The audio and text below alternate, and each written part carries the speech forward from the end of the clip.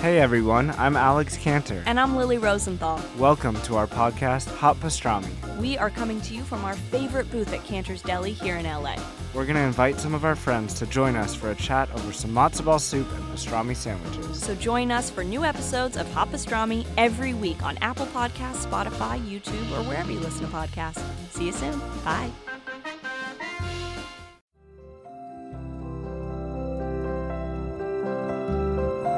Hello and welcome to Enneagram and Coffee, the podcast. I'm your host, Sarah Jane Case, and I am so happy to have coffee with you today. Hello. So we only have a couple of weeks left for pre-orders of The Honest Enneagram. If you aren't familiar, The Honest Enneagram is my new book all about the Enneagram, where we break down each of the types in detail, but also each of the types in my honest method. The honest method is where I talk about honoring your strengths, opening your eyes to your blind spots, noting your motivators, exploring your relationships, softening your path to personal growth, and turning that into something beautiful. I walk you through each of the distinct types and how they can play into that. We also break down the lines, the wings, the subtypes, all the things of each number. So if you are interested in learning more about the Enneagram and reading the Enneagram through my perspective, then you're going to want to pre-order The Honest Enneagram. I encourage you to pre-order because you can get access to the typing workshop completely for free if you go to thehonestenneagram.com, or you can help me out. Pre-orders are a really big deal for authors because it helps us to get new eyes on our work. It kind of tells Amazon or all these online websites that the book is of interest to people, and so it really keeps pushing it forward. So if you're going to order the book, if you pre-order, it would mean the world to me. It'll let me get reviews in early. It'll help me to really beat the algorithms on these websites. You can pre-order anywhere online, Amazon, Indie Books, Malaprops Bookstore, Nashville, North Carolina. That's where I grew up going shopping for books. Anywhere like that will have them, but all of the information you need is at thehonestenneagram.com. Now, today I'm continuing our series through each Enneagram type in detail. I'll run through a description of that type, their motivations, fears, worldview, and more. I'll also give you common mistypes as well. Today we are discussing type 8, the challenger. Now, the motivation for the challenger is they want to be self-reliant, to prove their strength and resist weakness, to be important in their world, to dominate the environment, and to stay in control of their situation. They fear being harmed or controlled by others. Type 8s are strong, charismatic leaders. In childhood, 8s often experience some form of betrayal, something that settled the idea into them that they would need to take care of themselves. Because of this, they learn to lean on their strength and hide their vulnerabilities to prevent being open and susceptible to further betrayal in the future. This can lead our 8s to develop constant defensive stance. And this can happen both in defense of themselves, but also in defense of those in need. Type 8s are bold, independent, honest, magnanimous, and likely the person who has continually pushed you to be more thoughtful, egalitarian, and driven in your own life. 8s are in the body or the anger triad, which manifests in anger or resistance, which can cause them to take charge of a situation that may not be working for them. 8s struggle with vulnerability. Choosing strength over vulnerability can create an environment where the 8 is overworked and underknown. They orient in the world with the burden that the world is a tough and unjust place in which only the strong survive. Now, because of this, they may choose strength over vulnerability, keeping their cards close and speaking up against anything that rubs them the wrong way. In relationship, types 8s may find themselves taking charge. They're often the provider or the protector. They may live in kind of a constant state of defensiveness or denial. They may not open up to reveal their humanity and share their burdens. There could be a constant seeking of intensity, which can lead to picking fights in relationship. And they may find themselves impatient with the weakness of others. Now, when stressed out, type 8s may find themselves retreating into the lower levels of type 5, hiding out and isolating themselves from the outside world. They may become increasingly reclusive, secretive, and preoccupied with planning and preparing for future projects. In more extreme cases, the 8 may find that they're starting to feel like they are alone in the world and are fundamentally different and isolated from the rest of humanity. Now, as a type 8, when you notice this come up in you, you have the tools you need to care for yourself. Using the high side of 2, you can open up to others in a genuine and vulnerable way. This will bring you to connection you need to soften your defenses.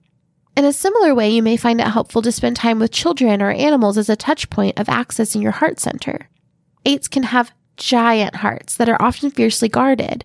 Children and animals pose little threat to most 8s and can therefore be a safe space to intentionally introduce yourself to vulnerability. In the same way that you use the self-sufficient and informed aspects of type 2, you can easily slip into the low side of that number. What this can look like is replacing true vulnerability with false flattery and people-pleasing tendencies. This can happen in particular when you are giving in order to receive, charming others, flattering them, and being helpful as a replacement for asking directly for what you need. This is where it's helpful to bring in the high side of type 5. This move can help you to find balance in your efforts. You can start to recognize when you need nurturing yourself. Using the 5's natural gifting for boundaries and energy management, you can pay attention to when you've overexerted yourself, personally and professionally. Learn to listen to your body and set healthy limits on what you commit your time to. Now, there are 2 wings available for type 8, type 9 and 7.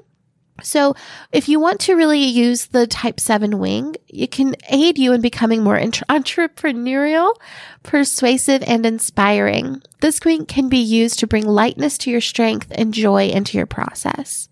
The 9 wing can help you to open up to your perspectives of others. It can also aid you in being more steady and less easily agitated. This can also be a great place for you to pull in servant leadership qualities that will serve you well in life. Our subtypes of type 8, we have the self-preservation 8, which is focused on going for what they want. They may be the least expressive of the 3 subtypes. They're a little bit no-nonsense, direct, productive. They can hold a quiet strength. They can be overtly vengeful and could be mistaken for a 5 or a 1. Now we have the social 8, which is the counter type. This type tends to be service-minded, loyal, and friendly, aware and protective of the exploitation of other people, less quick to anger than the other subtypes. They can find themselves very busy with projects or ideas. They possess a blind spot where their own needs for love are concerned. This type can resemble a 9 or a 2.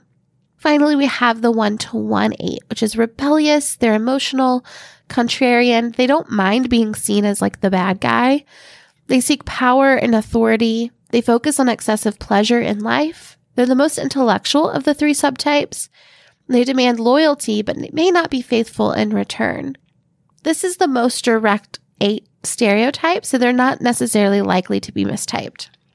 Now let's run through the common mistypes. So both type 1 and type 8 can kind of be dominant. They can have a strong sense of inner authority and may prefer to dictate the tone of a situation. They may both think that they know the right way, although the 1 will be guided by morality and the 8 by power. 1s also tend to be more concerned with proper behavior and politeness, while 8s can be a little bit like a bull in a china shop. Type 2, I actually think of type 8s as type 2s underneath a thick wall of armor, and type 2s as 8s who are scared to be disliked.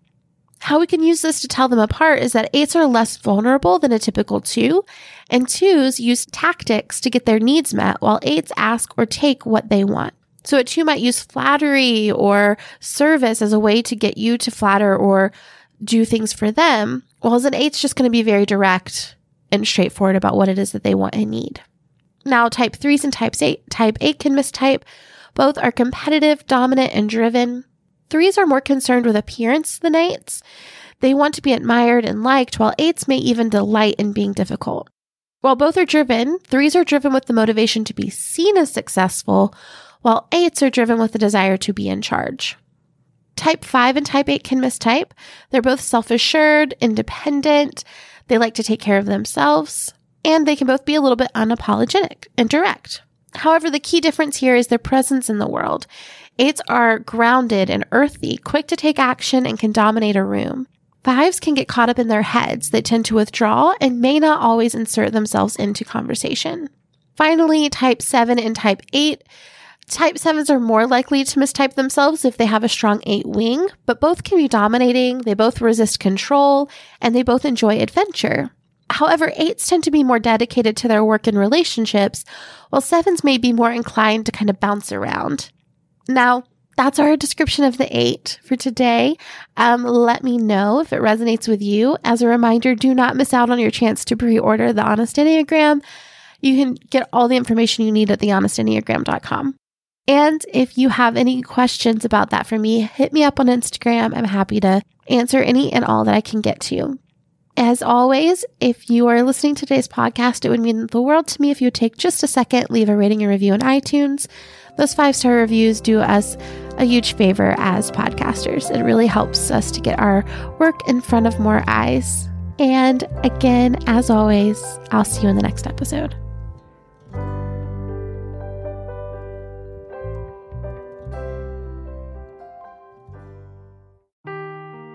Seeking the truth never gets old. Introducing June's Journey, the free-to-play mobile game that will immerse you in a thrilling murder mystery.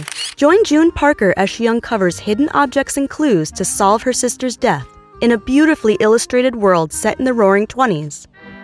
With new chapters added every week, the excitement never ends. Download June's Journey now on your Android or iOS device, or play on PC through Facebook Games.